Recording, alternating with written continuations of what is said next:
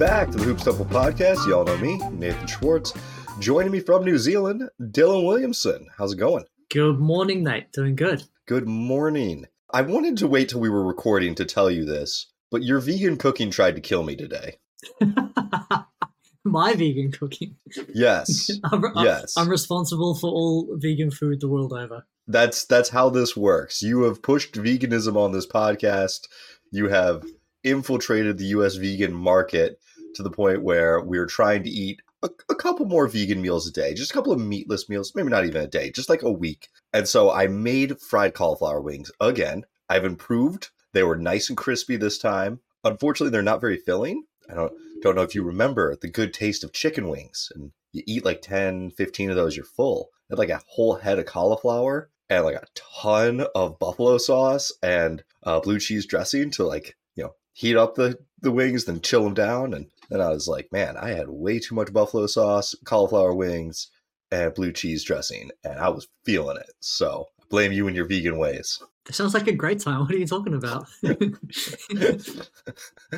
mean, it was a great time eating them, but then I just had like an upset stomach for like the most of the day afterwards. So I don't know if it's just my lack of meat eating experience, an American thing, but eating 15 chicken wings doesn't sound like a regular meal. To be fair, that may be an American thing. We do eat disproportionate amounts of food at meals, so that's a problem. But it bodes well for Victor Wembanyama bulking up and getting, putting some meat on the bones. Him and Chet, which is at least loosely tied to what we're planning to discuss today. So that is my attempt at a transition.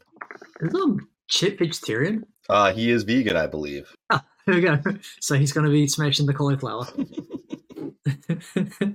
Is Oklahoma known for its excellent cauliflower produce?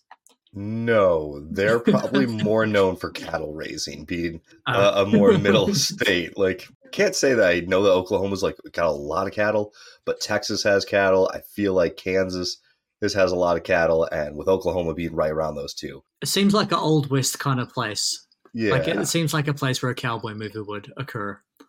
Yeah. Although, you know what? Oklahoma and Texas have this long embittered hatred and rivalry towards each other.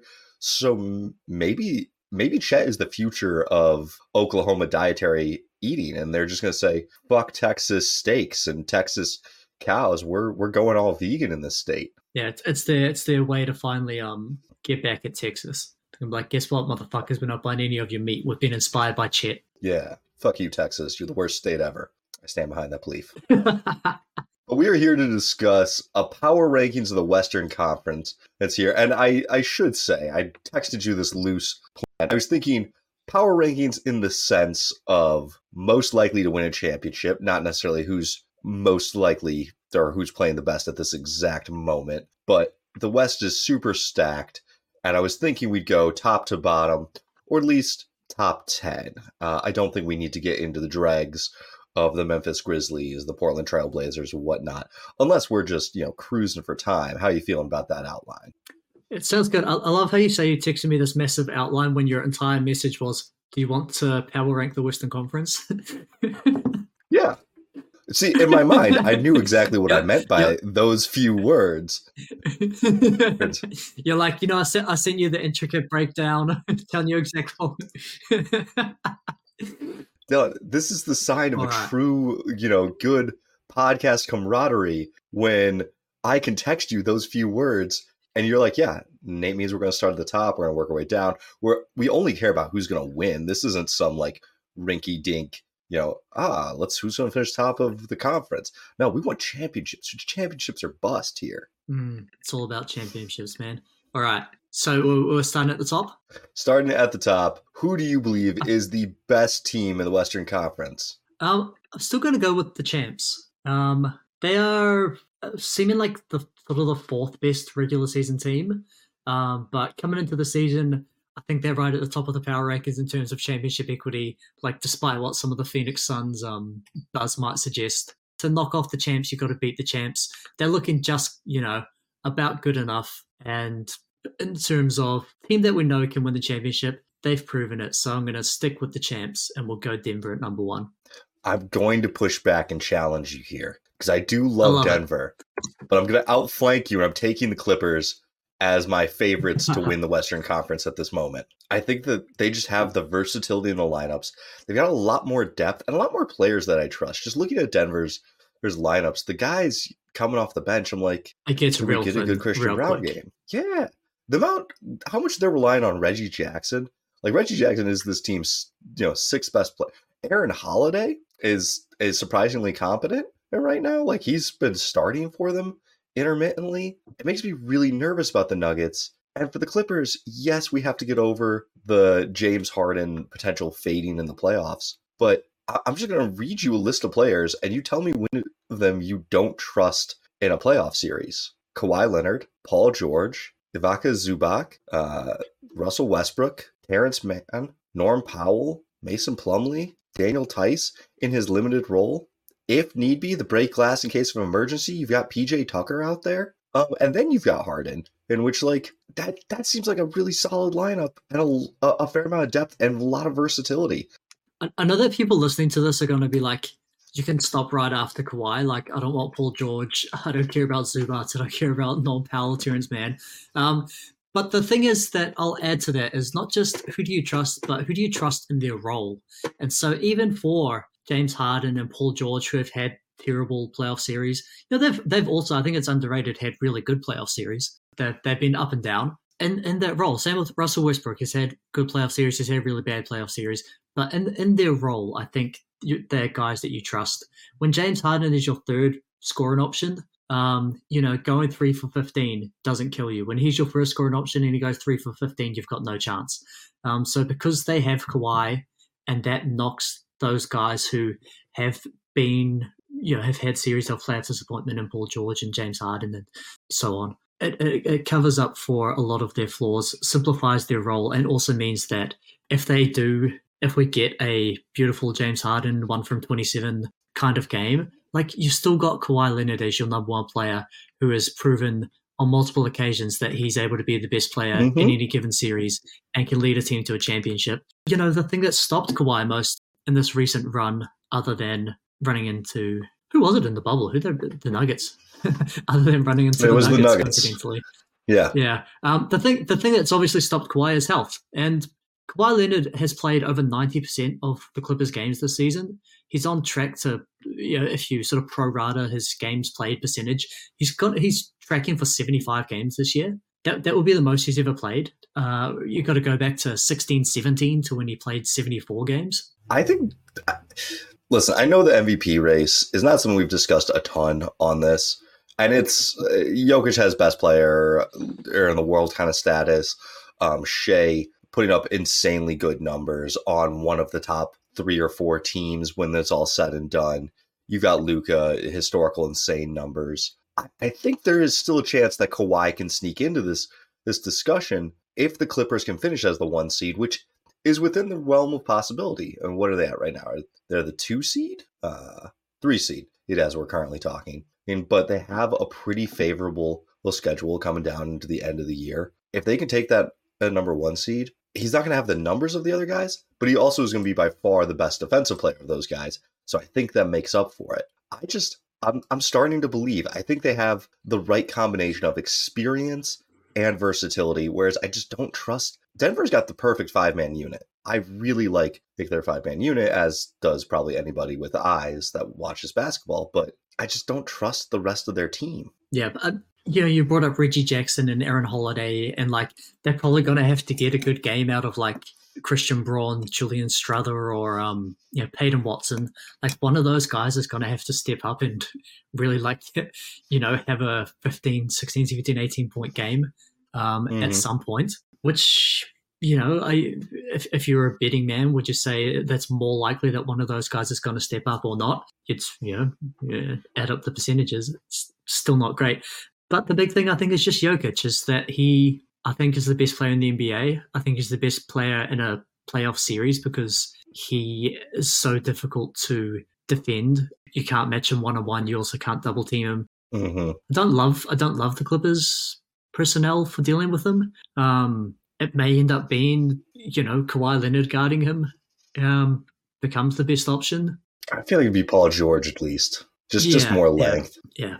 I mean, yeah, but the Clippers are at their best when they're closing small, and so it's probably one of those guys. Having James Harden brings those lineups back to being a possibility with Norm Powell, who's one of the best 3-point shooters in the league, to space the floor for them. Mm-hmm. But ultimately, I just can't look past Jokic, and that's why I had him number one. I had the Clippers number two. I have the Nuggets. That's number two as well. I mean, everything I can say negative is you're right. And there's not a great matchup. No one has a great matchup for Jokic. Just looking at the teams that they could potentially play in the second round. I mean, I guess Minnesota has the two bigs, but Jokic is a huge advantage over the Thunder. He's a huge advantage over the Clippers. The Pelicans, Valanciunas, no. He's got the big body, but Jokic is going to make him work in so many different ways. Dallas, that's laughable watching any of their guys try to guard Jokic. Phoenix, dear God, they're trying to finish small right now. They're playing Durant at the 5. He's going to get eaten alive by Jokic. Sacramento, I mean, Sabonis is just Jokic light. And then the Alex Lynn moments just kind of kill me when I watch them. So, I mean, that's the top 8 right now. We could talk Lakers and Warriors, but they're not going to match up against the Nuggets. It's just not going to happen. Who's your number 3? I'm going to go with the Suns. Really? It's all going to come down to how healthy they are. When they've got their 3 guys, they're, I think, easily a top 3 playoff team. And without there being a real runaway, a real strong contender, I'm willing to defer to the team that has Kevin Durant and Devin Booker and maybe Bradley Beal. I think they improved their depth at the deadline, bringing in Royce O'Neal, who's a guy that you can, a team like Denver would love to have as just like a 6th man that you can throw on the floor and not fear what he's going to do to your team. And so, yeah, I'm taking the Suns as the third option. So I watched the Suns play their recent game. Was it Dallas?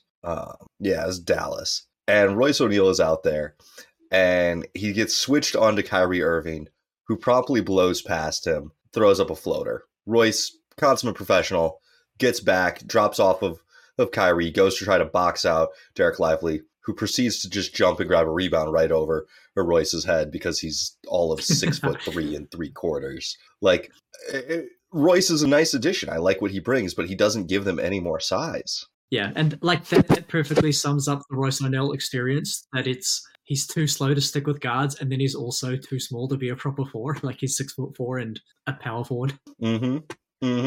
So I can't get there with the Suns. I mean, their lack of having any other big to turn to when Nurkic isn't playing well. Drew Eubanks is getting a short leash in a lot of the games I've watched for them. It's a little bit chalky, but I am going to go with the Minnesota Timberwolves as my 3. I think that they have kind of figured out the defense. They've figured out the rotation. The team makes a lot of boneheaded mistakes, and I think the case against them is I don't fully trust Karl Anthony Towns or Anthony Edwards in clutch situations with the ball. They're still a little bit too either gung-ho, most of the time gung-ho, but sometimes gun-shy. But Conley does just such a nice job stabilizing them. I think they've got the solid starting 5 with McDaniels out there. And then off the bench, Monte Morris is still working his way into the rotation, but Nickeil Alexander-Walker provides a lot of good pesky defense, and Naz Reid is it's a solid 8-man and team that can hit you with a couple of different looks and provides a lot of shooting. I'm surprised that you went there. It's notable, I think, that they're the only team that we're going to talk about in this range that is a below average offense. And even getting to slightly below average relies a lot on Anthony Edwards. When he's not out there, they cannot put the ball in the hoop whatsoever. Off the top of my head, I think it's a 109 offensive rating when Edwards is not on the floor. So, like, we're talking near the bottom of the league. And so it's going to be a lot of relying on him. Monte Morris, I wonder if he might be a little bit of subtraction by addition, where I do think he's a very good player, but I like the Anthony Edwards effectively as point guard lineups when he's playing with Nickeil Alexander-Walker as the other backcourt player, where Ant is effectively the point guard. And so I wonder if Morris is either going to take away from that, or he's just not going to be a player that really sees the floor when it comes to playoff time. I think he'll probably be the guy that doesn't see as much time in the playoffs. I do like Anthony Edwards with the ball. But the only problem with those lineups is I don't feel like he is demanding enough of the ball. He doesn't say, give me the ball as much. And then you have Nickeil Alexander-Walker trying to run the point. And while I agree, I like Edwards running the point, I hate Nickeil Alexander-Walker trying to run the point. Those possessions hurt me because I mentioned it on Twitter or on TikTok the other day. There are two players that should believe they are the best player on the court. One of them is your superstar, your best guy. The other one should be your sixth man who comes in for the offensive burst when your starters are resting. Naz Reid, baby. Yeah, that's the problem, though. Nickeil thinks he's the best guy, and there will be times where he looks off Anthony Edwards, a la Smush Parker and Kobe Bryant, and it's just like, no, you do not do that. That is not how we win basketball games. They've been playing really well of late. In the month of February thus far, they have a net rating of 12.8, second best in the league. They're really just cruising, and they have a super easy home stretch. They are either going to be the 1 seed or the 2 seed. They've got 17 of their last 27 games at home. I know that's going to set them up with a game against the Warriors, Kings, or Lakers most likely, but that's still, to have home court advantage does mean something. Yeah, just to add context to that 12.8 net rating, that's like the kind of level that like the KD Warriors achieved when they were the best team in the league on offense and defense. And so that's like a team that is destroying teams. And perfect example is that the Clippers cannot seem to fucking beat this team. It got absolutely destroyed the last 2 times that they played over the last few weeks. I'll put this question to you. There's going to be a lot of comparisons made between this team and those really good regular season, not so good playoff Utah Jazz teams, where you've got Mike Conley as your consistent point guard. You've got Rudy Gobert as elite rim protector, possibly best defensive player in the league. You've got your spot up 4 that can give you some scoring punch in Cat or Bogdanovich, and you've got your superstar guard. Do you think that, one, this team is susceptible to the same weaknesses that those teams were? And do you think that, two, if they are, that maybe those weaknesses were overblown, the inability to defend, sort of like 5-out type of basketball? I don't think they were overblown in the sense with Utah, but getting back to the Royce O'Neal problem, Royce is too small to defend bigger players and too slow to defend faster players and too small to rebound over bigger guys. When I watch the Wolves play, Gobert is not as scared to step out on guys as he was in Minnesota or in Utah. And even in Utah, his numbers defending isolation were fine. It's just the rest of the team around him would get smoked, and then there's no rim protection behind him. In Minnesota, he's more comfortable stepping out and defending on the perimeter because Karl Anthony Towns will at least plant himself at the rim and he'll go straight up. And that matters, just having a 7-footer back there to belay some shots or to get rebounds. Particularly on offense, I was noticing that when Gobert sets a screen, Edwards has all day to negotiate around that. And then when he misses, because he was having a terrible 3-point shooting game last time I watched them play, Cat is right there at the rim to put pressure. So if your center's out there trying to contest an Edwards bad 3-point attempt, Cat's getting offensive rebounds, and lots of teams don't have that much size. So I do think having the size of Cat and McDaniels, as opposed to the size of Bogdanovich and Royce O'Neal, makes a huge difference in this rotation's ability to defend the rim and rebound with Gobert out there. I think all very excellent points. My only detraction that I'll say ultimately in not having them as top 3 or top 4 to spoil the next pick is, 1, the offense isn't very good, and 2, I don't know whether the defense holds up as well in the playoffs, and so I can't have them in that top tier. That's fair.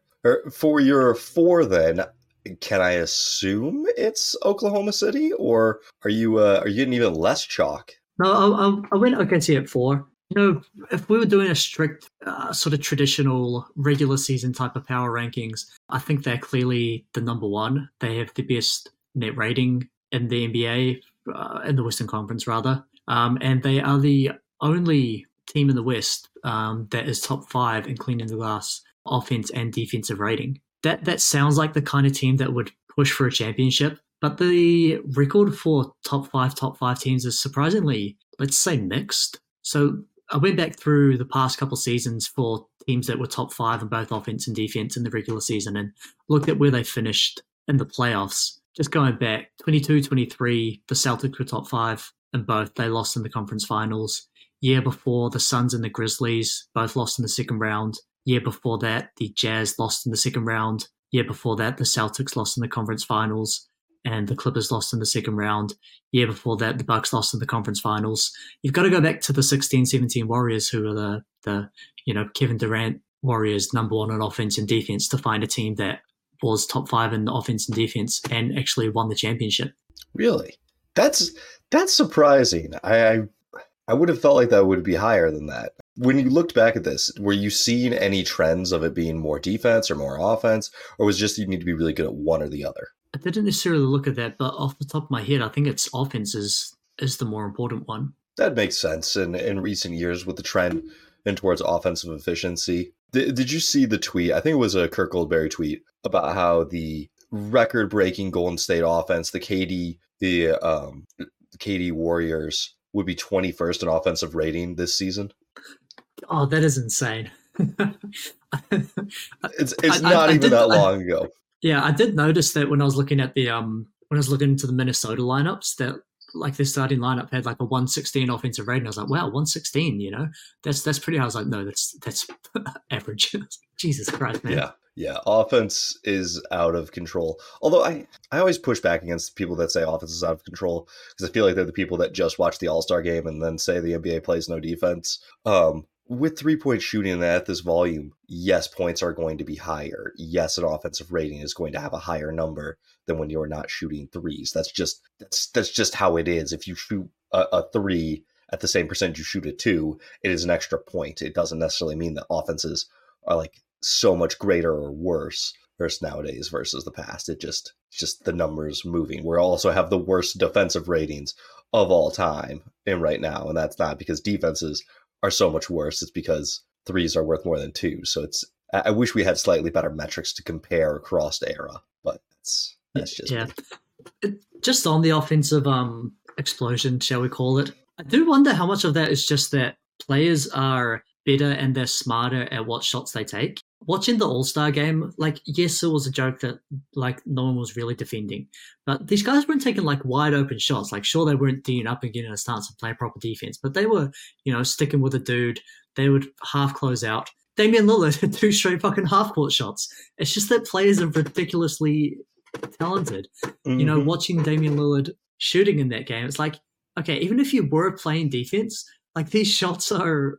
This shot making is absurd. Are ridiculous. You hear what Steph Curry said during the game. He was on a mic'd up segment, and he's like, well, yeah, of course people play defense in the older games. Guys couldn't shoot from more than 12 feet, so they had to drive into the defense, and then it looked like there was defense. Like, with us, we're pulling from range. And it's like, well, all right, that is a slightly more valid point. That's still differences, but I see what you're trying to say here, Curry. That's okay. All right, so OKC is your 4. OKC is also my 4. I just can't get past the fact that Chet is really their only good center. I mean, Bismack Biyombo is fine. I really like Bismack Biyombo as a player, but that just is not a playoff-ready rotation with him out there. I feel like they're kind of set up for disappointment, where maybe they even do finish with the 1 seed, and then their reward with the 1 seed is they get to play either the Lakers or the Warriors, and that just I don't know, just I can't really picture this team beating. Well, I can. I've seen it a lot.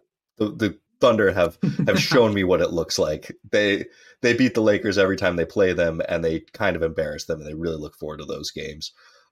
J-Dub is really developing as a player, as a defensive force. Him guarding LeBron has always been a difficult matchup for LeBron. Maybe not always, but the last couple of years has been a difficult matchup. So they're my 4. I still don't have Phoenix yet because I low-key don't know that Phoenix makes the playoffs. Ooh, that's interesting. I was wondering when the lag was going to get over to you with that take. They have a really tough schedule. They're probably dropping down to the 7, if not the 8 seed for the play-in tournament. And in a single elimination game, I can see them not making it. And so that just really harshes my thoughts of them being a top title contender. Especially like right now, they're playing the Lakers. We're recording this. There's 7 minutes left to go in the fourth quarter. Nurkic has 18 points, 18 rebounds. He is dominating the Lakers inside from what the box score is saying. We're recording. I'm not actually watching the game, but that's hit or miss. He was pretty absent in that Dallas game. They've just lost us to Houston, and they have one of the hardest remaining schedules. Like, I don't think they're going to fall all the way down to 9th, but it's not outside of the realm of possibility. And this is all with Beal potentially returning. Beal potentially returning tells me that if he may not be at full health, there may be an awkward adjustment trying to get back in.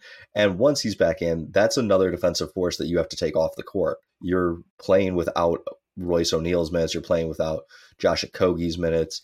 That's to put him in. And their Bol is at 22 minutes in this game. That's not a recipe for success in my mind. So yeah, Phoenix is not in my top 4 of like champion contenders. Interesting. Who is your 5? I went T-Wolves at 5. Okay. Could I interest you in the Dallas Mavericks at 5?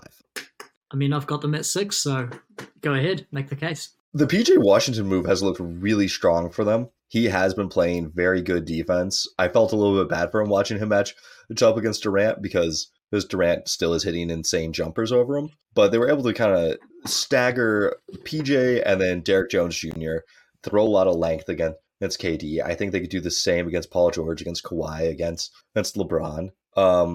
They didn't use Gafford as much as I expected because they're playing a fair amount of Maxi Kleber at center in that particular game to match up with the Suns going small. But they showed the versatility that they could match up with the smaller lineup.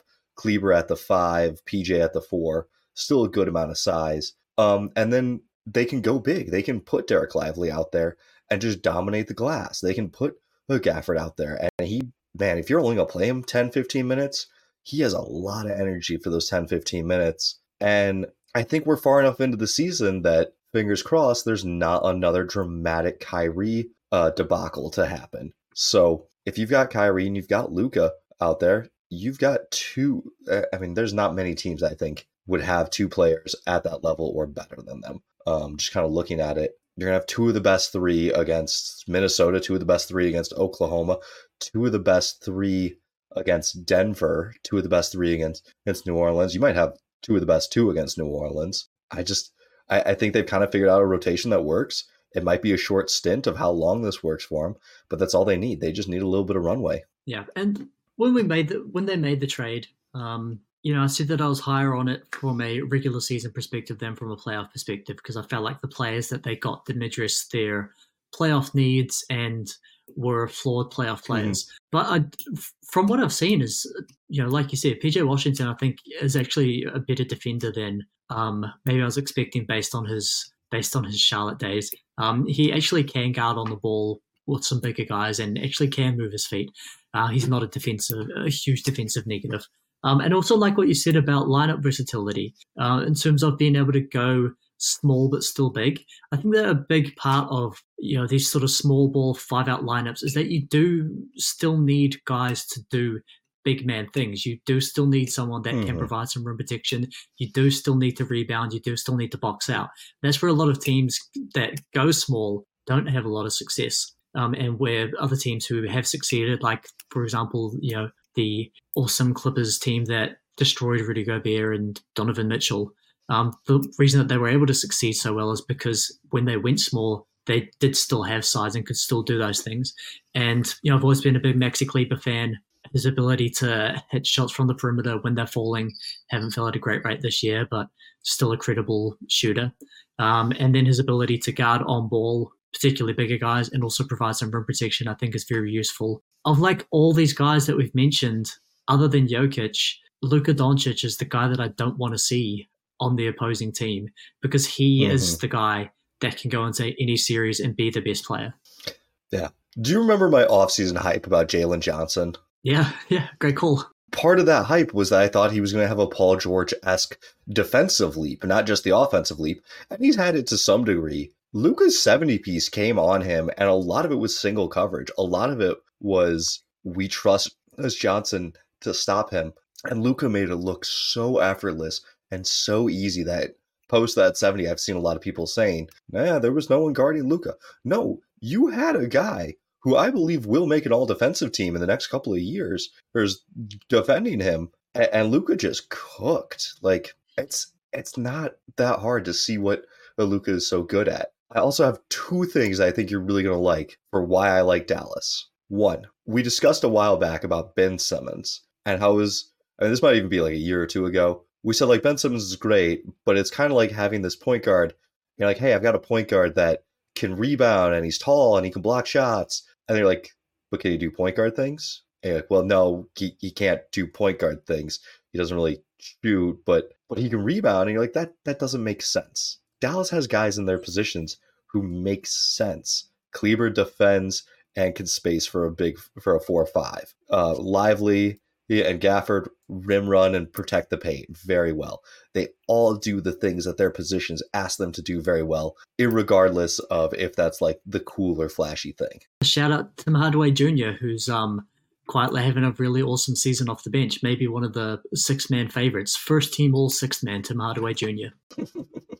We should do that. That should be a bit at the end of the year. The other thing that I think you'll like is Kuzma and Spencer Dinwiddie both decided they didn't want to go to Dallas. And if I'm just saying, which NBA players do I trust and want to follow and do what they're doing? And which players do I not trust and don't want to follow and want to do the opposite of what they're doing? If Spencer and Kuzma are anti this, they're agreed in being anti this after being, back and forth against each other for a while. This is where they agree. This is their overlap, is doubting Dallas. That feels like a good thing to be pro Dallas then, right? Yeah, no, excellent take. Yeah. Supposedly the reason that they are so anti-Dallas is, despite the forthcoming reasons that they've presented, is the belief that Luka is maybe not long for Dallas. And so this becomes a very important season for Dallas. They need to get a deep playoff run. And when you've got guys who can fill their role, you've got lineup versatility, and you've got a guy who can be the best player in any series, it does give you good odds. And that's why I had Dallas as my 6. Yeah, man. All right. Well, then you're not going to let me switch around. Who's your 7, I guess? Because Phoenix is still not my 6. Oh, wow. I like it. I don't know if you're going to like this one.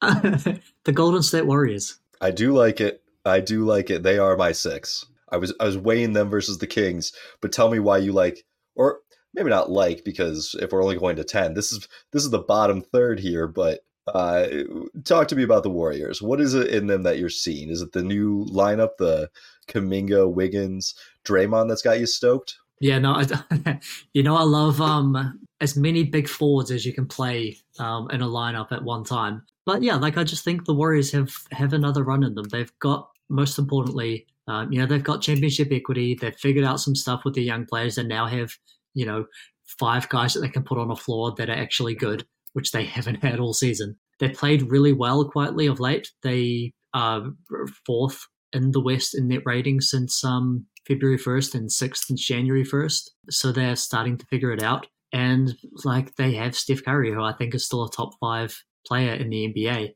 They have experience. They have versatility. They have guys who can score and guys who can defend.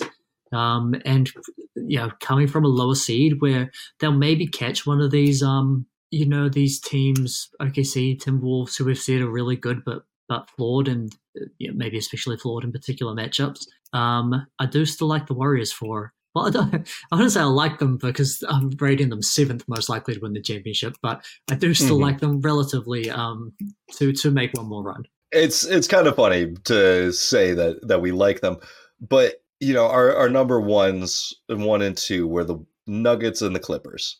I feel like if the Warriors were to catch them in the first round, which the Warriors are 10th at this moment, so catching them in the first round, unlikely. But if the Warriors beat the odds, win in the play-in tournament, get to the 8th seed, and they see a Minnesota or they see the Thunder, I know what we've seen all year. I know we've seen all 82 games, but there is something that matters in having that championship equity, that championship experience. And when I kind of look at the records, part of me wants to always kind of think about, okay, well, yeah, these are the records, but what were some of the extenuating circumstances? What were some of the other things that went on here? And the Warriors had the Draymond suspension, had a fair amount of upheaval. Now they're back and they're clicking, and the Dre, Wiggins, Kuminga lineup has a plus 18 net rating. Plus 18 net rating is ungodly, like super magnet. Like that, they will not sustain at plus 18 because you cannot sustain plus 18. Like the two-man actions of Curry and Draymond at the height of the 73 and 9 team was not plus 18 for a two-man combination. A three-man combination at that high is even more unheard of, albeit limited minutes. But I will look at the Vegas odds and I will see what they are at. And if I can get something like 2-1 even, I will take the Warriors over the Thunder or the Timberwolves in a first round matchup. Yeah, and just to add a little more color to your excellent lineup stats, I was looking at two-man combinations the other day. The best two-man combinations are all basically around the plus 13 mark. So Murray and Jokic, Kawhi and Paul George, Anthony Edwards and Gobert, they're all right around plus 13. Mm-hmm. It's a really insane bar for them to be at. The other thing that this season has kind of provided for them is it's provided them a lot of chances to use their different depth, because the team is not great. Like they're the 10th seed. They're not great, but we have seen them be able to play three different big men and all have kind of a different look. Kevon Looney, you know what you're going to get: solid rebounding, in decent defense, but not much offensive production. You can put out Dario Saric. He's going to stretch the floor. His pick and pop threes have been a nice offensive weapon. Or Jackson Davis, his rim rolling, it's a little bit JaVale McGee-esque. Like, they have these options. We've gotten to see them play every guard in the book, including Corey Joseph, who's no longer there. But Lester Quintus is now getting run. A lot of these guys could fill niche roles. And so when we start thinking about lineup versatility and who they're going to match up against, you could play four different centers against a Denver team if you see them. And it's not the days of Shaq where you have to throw a bunch of fouls at Shaq, but just having a fresh guy to keep throwing at him over the course of a series is going to be useful. Not only having different centers to throw at him, but I think the way that probably the best way to match up against Jokic is that, one, you need a big guy to defend him one-on-one, and then two, you also need supplemental rim protection. And a lot of the way that teams fail so badly in defending him is, your rim protector and your big guy are the same person. And so, when you were talking about earlier that the Timberwolves maybe have some answers because they can put either Cat or Gobert on him and still have a big guy to offer him protection.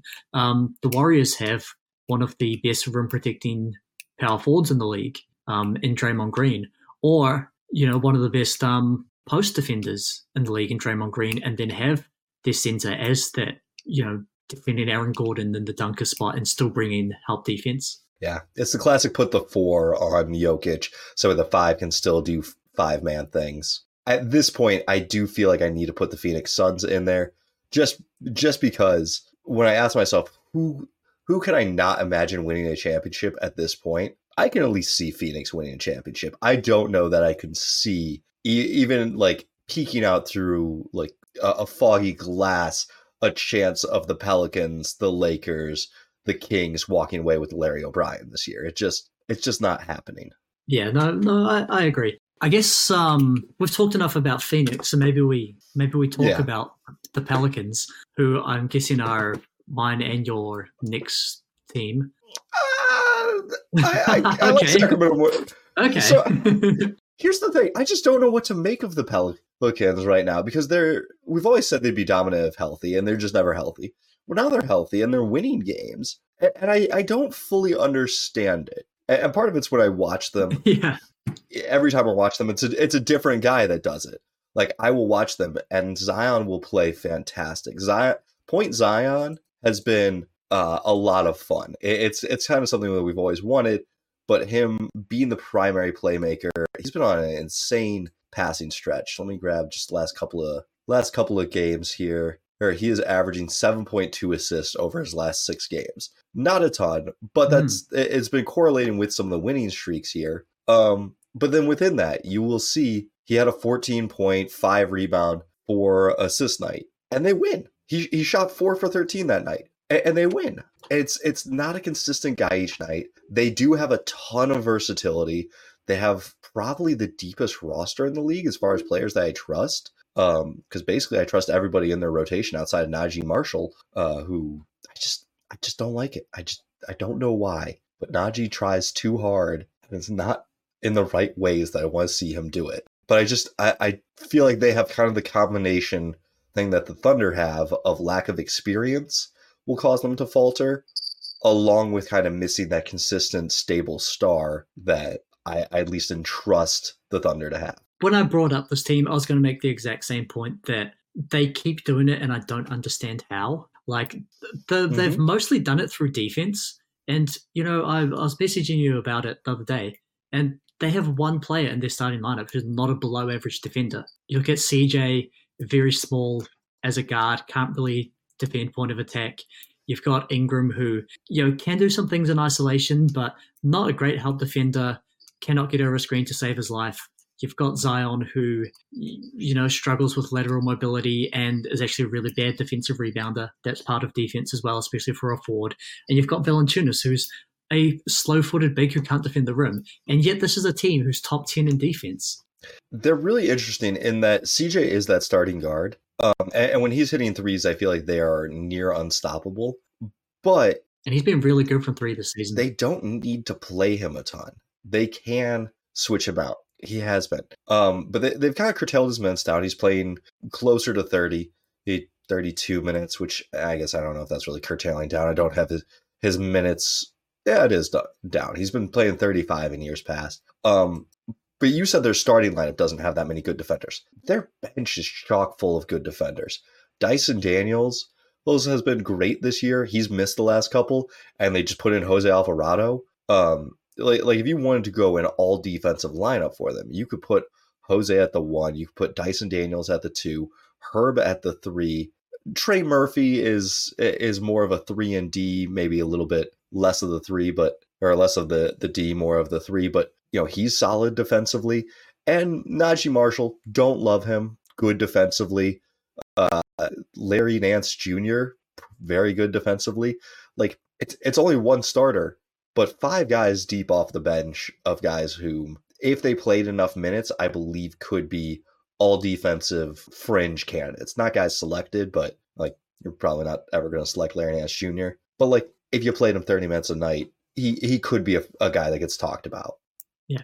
And maybe that's part of the way that they're able to succeed so well, is that they do have so many options where if it's one guy having an off night, they've got really high level options that they can go to. You talk about Alvarado, who, is that point guard menace. Dyson Daniels, who's, quietly, sort of Herb Jones light, but with maybe more playmaking ability. And then Larry Nance, who's that switchable 5-man who provides some 5-man things while being, an athletic guy who can move his feet. On the Najee Marshall point, it's interesting that role of guy who thinks he's a lot better than he is. I think he's top 5 on this team in usage rate. Like when he gets in, like he thinks he's the guy. But he's got that dog that you need from your 8th man. When Jimmy Butler is standing over Zion after a hard foul, who's the guy that's getting ejected for fighting Jimmy Butler? It's Najee Marshall. I think that you do kind of need one of those guys. I think it's Jose Alvarado. He got the 3-game suspension for this whole what just poor Jose. Why you gotta do that to him? Like, I saw that live, and it was hilarious that he not only went at Thomas Bryant, who's a whole foot taller than him, but that also when there were players in between them, his his tactic was climb over the scorer's table, run around everyone to go fight Thomas Bryant. It looked like Rey Mysterio, like climbing, like jumping from the top rope. We're gonna go a little bit of NBA history here. So initially in basketball positions, you had a center, a right forward, a left forward, a right guard, and a left guard. It was based off of hockey positions. And so if you look at box scores from the 50s, they'll call them right forward, left forward. And really, there was no difference, no differentiation between the forwards. As time went on, you started to have a dominant point guard, and you had your your scoring guard, your shooting guard, and your point guard that ran the team. And that got kind of branched out first. But there's still a lot of thoughts of like the forwards are the same forwards. And I'm oversimplifying things. There were teams that had differences. But it's slowly the small forward was really like fast run the break with the guards forwards. And your power forward didn't necessarily have to be a big guy. But in the 70s, your power forward, teams started employing enforcers to be the power forwards because fights were breaking out so frequently that they would hire guys to basically be bodyguards for the star players. And so that's a little bit of where the term originates from, is they were guys that were kind of goons and just out there in case your star got in a fight, they were going to go fight whoever picked the fight with your star, so your star doesn't get ejected. There was a point guard back in this day who people described as being like a power forward. He was Calvin Murphy. He's 5'9", but he was like a Golden Glove boxing champion in high school. And so when fights would break out, he would square up with the 6'8" goons and just like start throwing haymakers at them.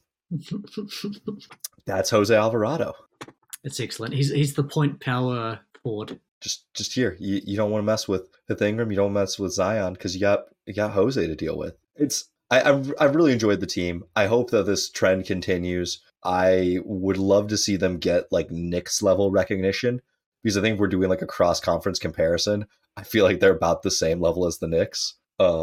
Which, sorry, Knicks, you might end up as the 3 seed or 4 seed, but you're a team that will be battling for the Western Conference playoffs. Maybe before we move on, can you see a deep playoff run for the Pelicans? What does that look like?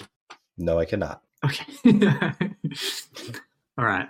I mean, by deep, do you mean any deeper than the first round? Yeah, I guess like competitive second round. I feel like a competitive first round would be an accomplishment for them. They have a relatively easy last bit of their schedule, which I think is going to make things interesting, because they're likely to maintain the 5 or the 6 seed. Like a lot of the projections I'm looking at, it's going to be the Mavs, Suns, or Kings who do not hold on to top 6 seeding and are in the play-in matchup. Pelicans are pretty securely going to be the 5 or 6, so they're going to make it. But they probably play Dallas first round. I mean, right now, if it were to happen, projections have them playing Denver. Oh, right. Sorry. Denver is hey, if you get that to 6, I call that a win for the Pelicans. I call that a really good franchise move. A lot of their team is still not young. I mean, Ingram's 26, but Zion's 23, Herb's 25, Trey is 23, Dyson Daniels is 20, Jordan Hawkins, whom I love, is just 21. Like, you've got a lot of young guys that can continue to develop. I think if you can go 6 games with Denver, that's a win. Yeah, and maybe they are going to be the victim of having to go up against a top 4 seed when the top 4 are so strong and the top 4 are so stratified from the 5 that like they don't have a real chance of getting into the 4 to get an easier matchup. They're going to get stuck with one of these juggernaut teams, and maybe a strong first round, you're right, is the best that they could do. I actually have Sacramento over them. I just feel like Sacramento has a little bit more experience. They have a good rotation that I like and trust. They've seen the playoffs at this point. Are Sabonis and Fox that much better than Zion and Ingram? They are better, but I don't think it's a world better. But just the team, I think, having been there, having had that experience, I like their ability to hold on a little bit better or have a slightly more competitive first round. I went with the Lakers over the Kings. We're talking 9-10 now, so we're talking, very, very low chance of doing anything really. Ultimately, what I saw in the I can't get over the midseason tournament, man. It's holding a lot of weight in my mind. LeBron was able to be the best player in the world for like a week. And Anthony Davis was able to be good enough as a supporting player, and they're able to throw together enough competent NBA play. Ultimately, I just trust LeBron and AD more in a playoff run than I do Fox and Sabonis, even though I think the Kings are probably the better team. I do trust them more in a playoff run. I think the Lakers really only have 7 players that I want to see play. And any 8 if Vanderbilt would get healthy for once. Okay, Okay, two, sure. But the lack of depth for the Lakers will hurt a lot less in the playoffs than it does in the regular season. I just think with the advantages that Sacramento already has based on their seeding and where they're likely to finish, I feel like their chances are better. I feel like I honestly I can see Sacramento still making the second round, even as the ninth best team in the Western Conference, or our power ranked the ninth best team. I just really don't trust Minnesota. I see a paper tiger in Minnesota, and even OKC in some ways. I think if you get at them with experience, there are ways to exploit matchups and beat them. Yeah, I mean, ultimately, it's just like these teams probably aren't going to do anything if they even make the playoffs.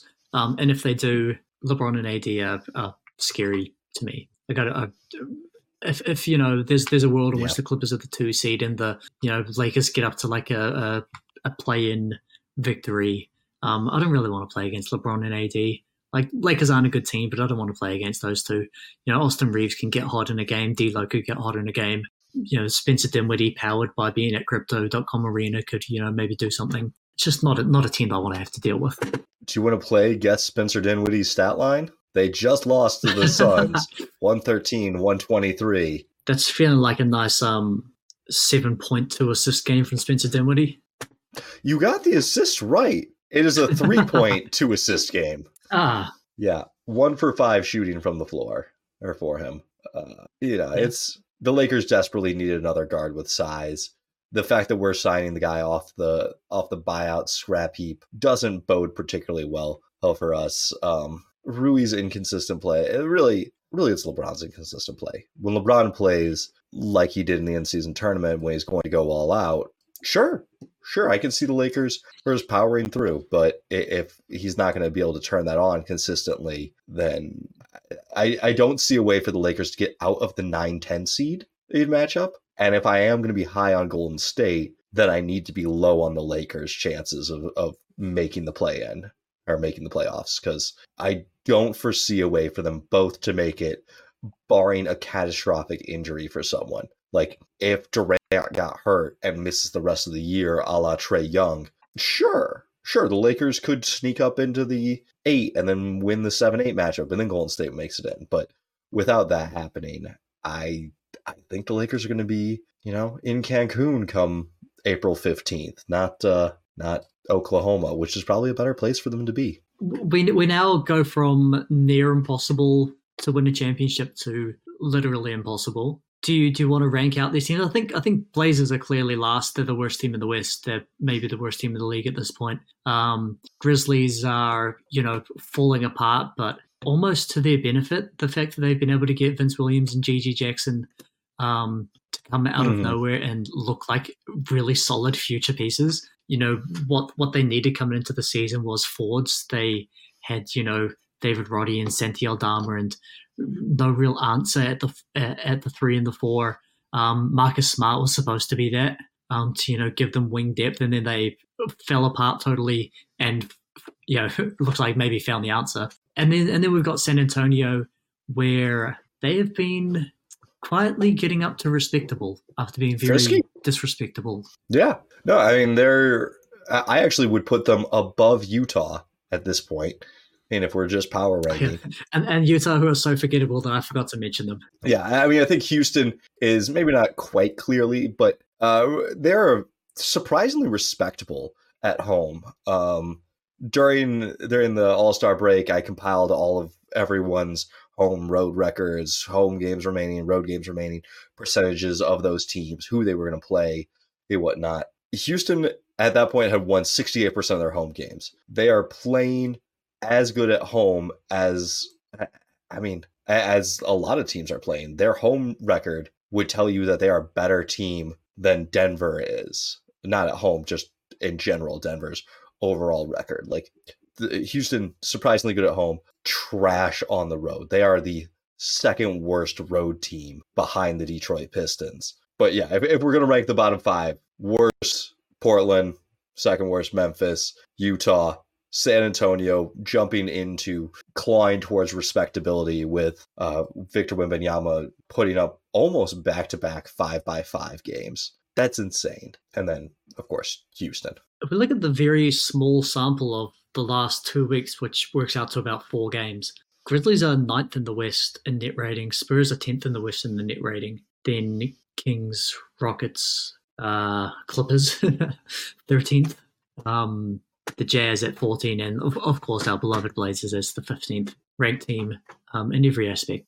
So you're saying the last 2 weeks do not look good for my Clippers #1 stock? It does not. I did a just sort of regular season power ranking formula, which factored in with different weighting your net rating on the season over the last 2 months, over the last month, and over the last 2 weeks, and then weighted those to make your net rating more sticky. The longer periods more sticky than the shorter periods. And Clippers are down at 6.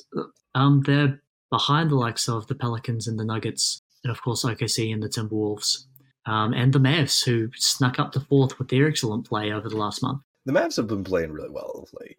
I have a lot of anti-Mavs stock. Actually, I don't have as much anti-Mavs stock as people seem to think I do. When I talk about the Mavs, I'm largely critical of them because I don't particularly like Kyrie's dependability in championships, and I find him to be dramatically overrated by a couple of good finals games.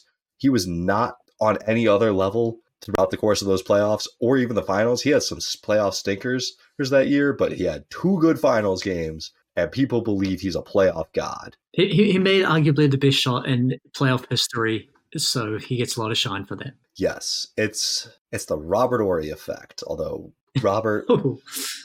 He's the Robert Horry of NBA superstars. Yes, different caliber of players, but I at least do want to touch on the Spurs because Victor Wembanyama has been so fantastic lately, and I like that they've kind of figured out some of the stuff around him. I believe Devin Vassell will be an all-star in the next 2 to 3 years. Sohan has transitioned more back to his power forward role. It is very funny to now watch him be left just completely wide open from 3 and him slowly raise up the shot.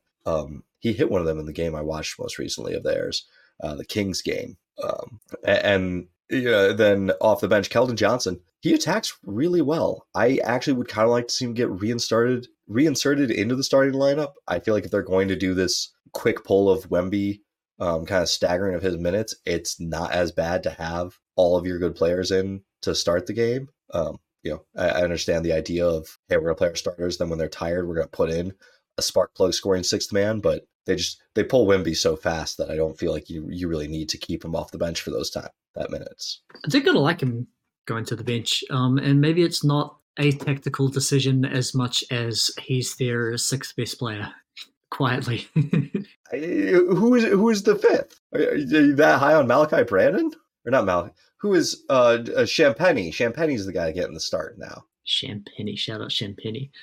No, but I mean they do need guards. I think it's they went the entire season without playing a point guard and having Sohan or Vassell or whoever you want to call the point guard there. And then they were the worst team of all time. They were the worst team in the league. And then they just started playing some more point guards and all of a sudden they're respectable. So it'd be interesting to see whether they go into next season with fuckery and coming out disgustingly bad again, or whether they just play a point guard, maybe even go out and sign a starting caliber of point guard, and come out and be like a playing team. Oh, they've long been linked to the Trae Young rumors. This is nothing new. This is nothing original to ask.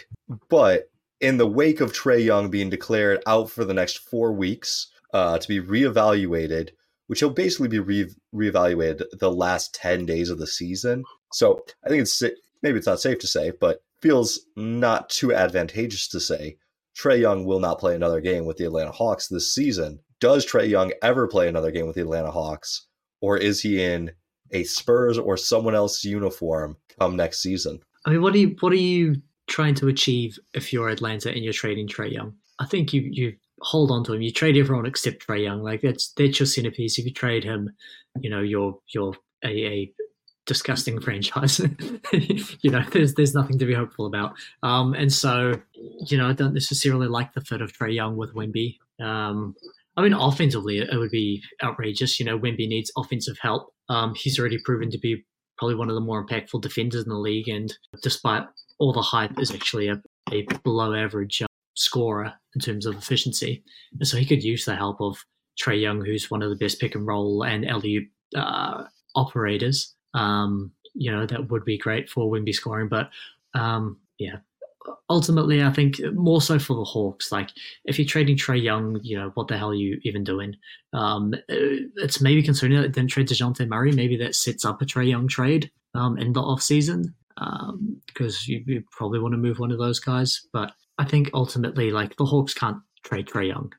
So the pros from trading Trae Young are they can get back to a pick-neutral standpoint. Also, the Spurs have enough space or can create enough cap space to maybe take some more salaries back as a negative. So maybe you move Trae and Clint Capella. So that way they have a backup 5 who can play some with Wemby. And then the Hawks get their own picks back, maybe a future Spurs pick or some other draft capital. And then they've got a lot of room to play with, a lot of room to work with. They can build a starting 5 that already has Murray, Bogdan Bogdanovic, Jalen Johnson, and a Yuka Okongwu. Insert 5th player here. Maybe they're like, give us Keldon Johnson. So they get Keldon in that mix. I'm just saying, they could be about the same level of team, about the 10 seed without Trae Young, and then have all their picks back moving forward, be asset neutral. It's not unappealing. That team sounds like Trailblazers East. No, the Trailblazers are much more exciting. They have Shaedon Sharpe. Also, I love them getting Keldon Johnson to add to DeAndre Hunter and Sadiq Bey in their list of mediocre wings who don't do anything really well. Yeah, maybe that's what I don't like about Najee Marshall. That he just doesn't do anything. He plays with a ton of effort. You will give him many hustles, but him, Troy Brown Jr., these guys who are like supposed to be 3-and-D wings, who are more like hustle, jack shots, make it tough for people Terrence Mann. as they go on and score or their 30 or 40 points. Well, Dylan, any final takes for this week? Anything you want to shout out? We didn't talk about the All-Star game, but that was untalkaboutable. There was a game? Okay. We'll at least touch on this. Can I pitch you my idea on how to save All-Star Weekend? Because I've got an idea as well. Okay. So the dunk competition. I think we need to put a rule that you must play a minimum of 20 minutes per game to be in this competition, because stars don't want to go against scrubs. If you lose to a Mac McClung, it's not a great look. 2, I have 2 dunks that I want to see done. And they're kind of variations of the same dunk. 1, I want someone to do a 360 dunk with a child on their back, with a piggyback person. I think this is doable. I think children don't weigh too much to stop a pro athlete from doing a 360 dunk. And I think if you do this with a child like holding on to you, maybe you strap them in, maybe you papoose them in, that's a 50 and I'm in. I don't care what it is. The other dunk is like a weight vest, and you just progressively add on more and more weight to this vest. So like first round, you're like, I'm doing this with 30 pounds of weight. Second round, I'm doing it with 50 pounds. And so it just like each dunk, you're like, you know what? I'm going to keep doing this until like it's a struggle for people to pick up the weight. And you can even like, bring out one of the judges, have him hold the vest. Like there's showmanship to this. These are the dunks I want to see. It's a very tough line to walk in terms of, is the problem with the dunk contest bad dunks or is it bad players? Do we want 4 Mac McClungs doing good dunks who are absolute nobodies, or do we want 4 Jaylen Browns who are stars who are doing mediocre dunks? Obviously, the answer is probably you want somewhere in between. You want good players doing kind of good dunks. And so the 20-minute a game rule probably does help that. And then also, like you said, maybe encourages the stars who can actually do good dunks to, enter, because if they lose, they're losing to Jalen Johnson and not Mac McClung. To your attempt at maiming children on national television, I do agree it would be a 50. There's a high disaster potential. And so, I don't know if a child is the best thing to do. Maybe you combine that and you have a small adult It's a combination of the child and your weight vests. We get a small adult piggyback. In the Just get 360. Peter Dinklage out there. Like, bring Kevin Hart out. Everyone loves Kevin Hart. Bring Kevin Hart out. Kevin Hart can get fucking 360. I'm just saying, it's a good idea. All right, to the actual All-Star game.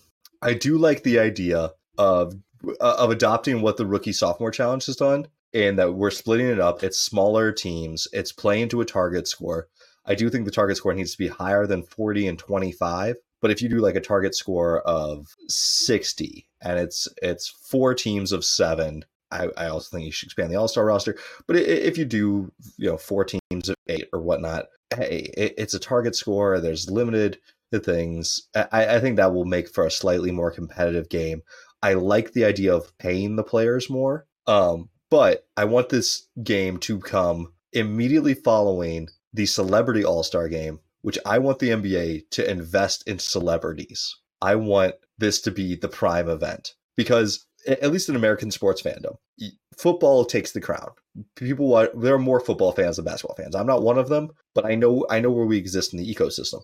And people will watch football all the way up. They'll get to the Super Bowl, and that's the pinnacle. That's the height, the championship. And then they turn over to the NBA to see, hey, what's going on in the NBA for the All-Star game. It's a terrible thing because it sets this unrealistic expectation going from the heights, the greatest part of the competition, to a game that doesn't mean anything, players who don't care about it. It's a really jarring transition. But if you set the stage where, hey, the All-Star game's fun, but we're also just here to watch celebrities make fools of themselves and miss shots, I think that does a better job transitioning it. It shows more of the levity. And if they got real celebrities, people who are actually notable world round, that could really help grow the game. That could help add lightness to the situation. Do you know who played in the Celebrity All-Star game this year? I couldn't name one player. Yeah, no one does. No.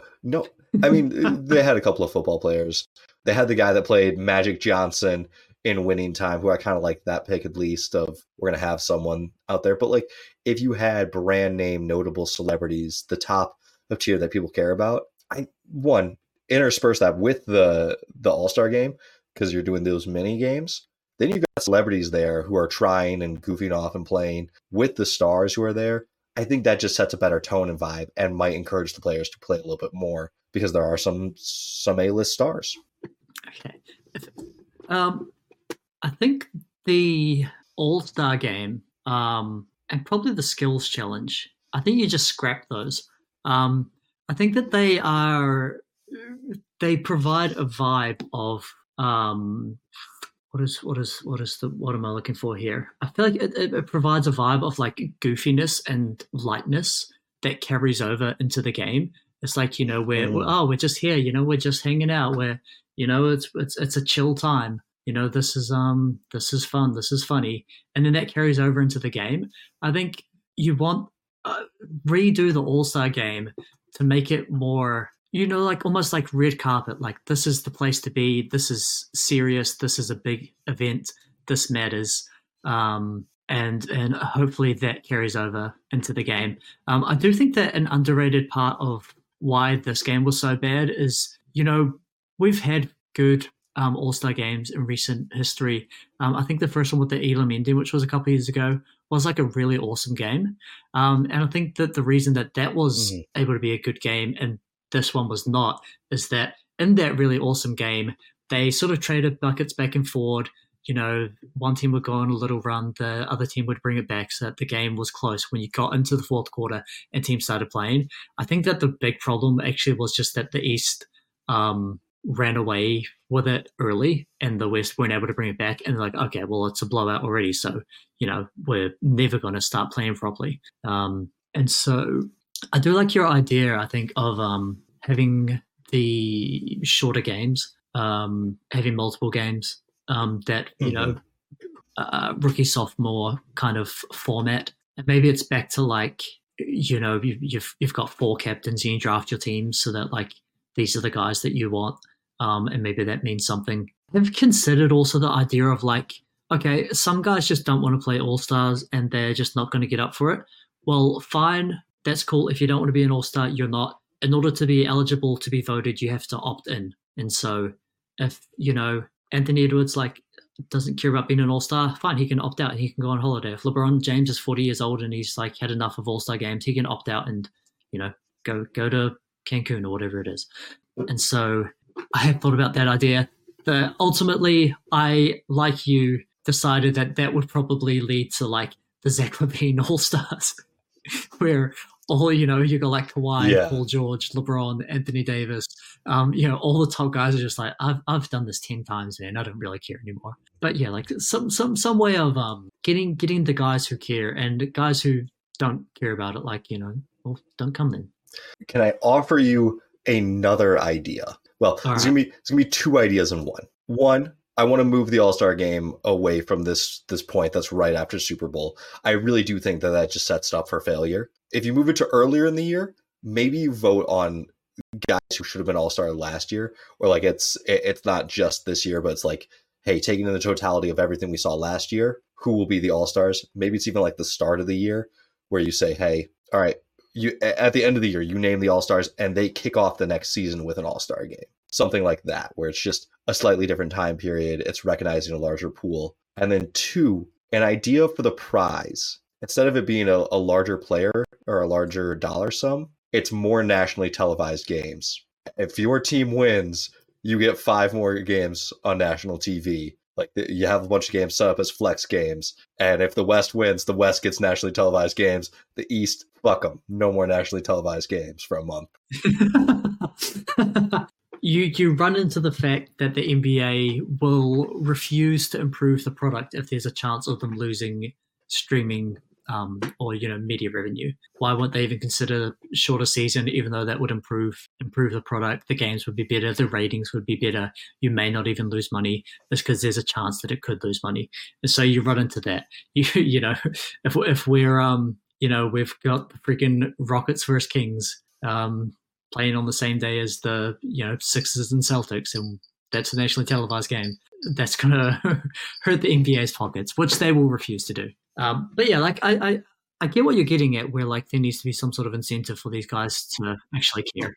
Maybe it's just because I'm reading Oscar's book, and Oscar's talking in '62. The NBA lost the national media deal. They weren't televised for half of 1962. In 1963, they're able to sign a new TV deal with ABC. And the deal is initially to kind of just cover a couple of weekly games and the All-Star game. And so being an All-Star was a huge deal. And going all out for that All-Star game was so important to these players, because that's maybe one of 3 times that anyone ever sees them. A lot of these teams don't have a local media deal. It's really the only chance you're ever going to be on TV. So that was my idea behind all right, hey, Brandon Ingram, you don't like that no one talks about you? Bust your ass, get in the All-Star game, win the All-Star game, and then the Pelicans are going to be on national TV more. Just a thought, to a way to incentivize that isn't, hey, let's pay them all $1 million or something like that, which I'm not opposed to. But I think having that national recognition, having that media attention, especially for some of the smaller market guys, could be really beneficial and could be something worth playing for. I think my final solution, or my favorite solution, is actually your idea of the 4 teams or whatever. Maybe you're only playing 3 or 4 minute quarters, so the games are shorter, so you actually have to go all out in them as well. I do think that shortening the amount of playing time gets rid of a lot of the time where you're just sort of trading buckets and not trying at all. And that period, like I said, has the potential to ruin that 4th quarter where the guys actually do try, and where the game actually gets interesting. And we've had really awesome moments because you can get the situation like this year where in that time where they weren't trying, one team just hit more of their shots, and now there's no competitive time. Yeah. It'll be interesting to see what the NBA actually does. I feel like we are going to have some sort of move by next year, that they're going to try something different. Silver has been pretty adamant about needing this game to be competitive. So I guess we'll see what the NBA does. Well, Dylan, where can the people find you? Every week on the Hoops Temple podcast, now and forever. They can also find you on TikTok, President of Basketball Conversations. You've yet to produce a single video, but I will get you to produce these videos. Yeah. You will get out there. I've been thinking about People, it. go follow them. Alright, if I get to 1 million followers by next month, I will post a video. 1 million? Give me a more attainable... Wait, next month is like also in 4 days. No. Carry on, Nate. Where can the people find you? All right, you can follow me, Nate_HoopsTemple at TikTok. You can join our Discord. Link in the TikTok bio. We're doing an NBA book club. Also email us hoopstemple@gmail.com. We'd love to hear from you guys. Talk to you later.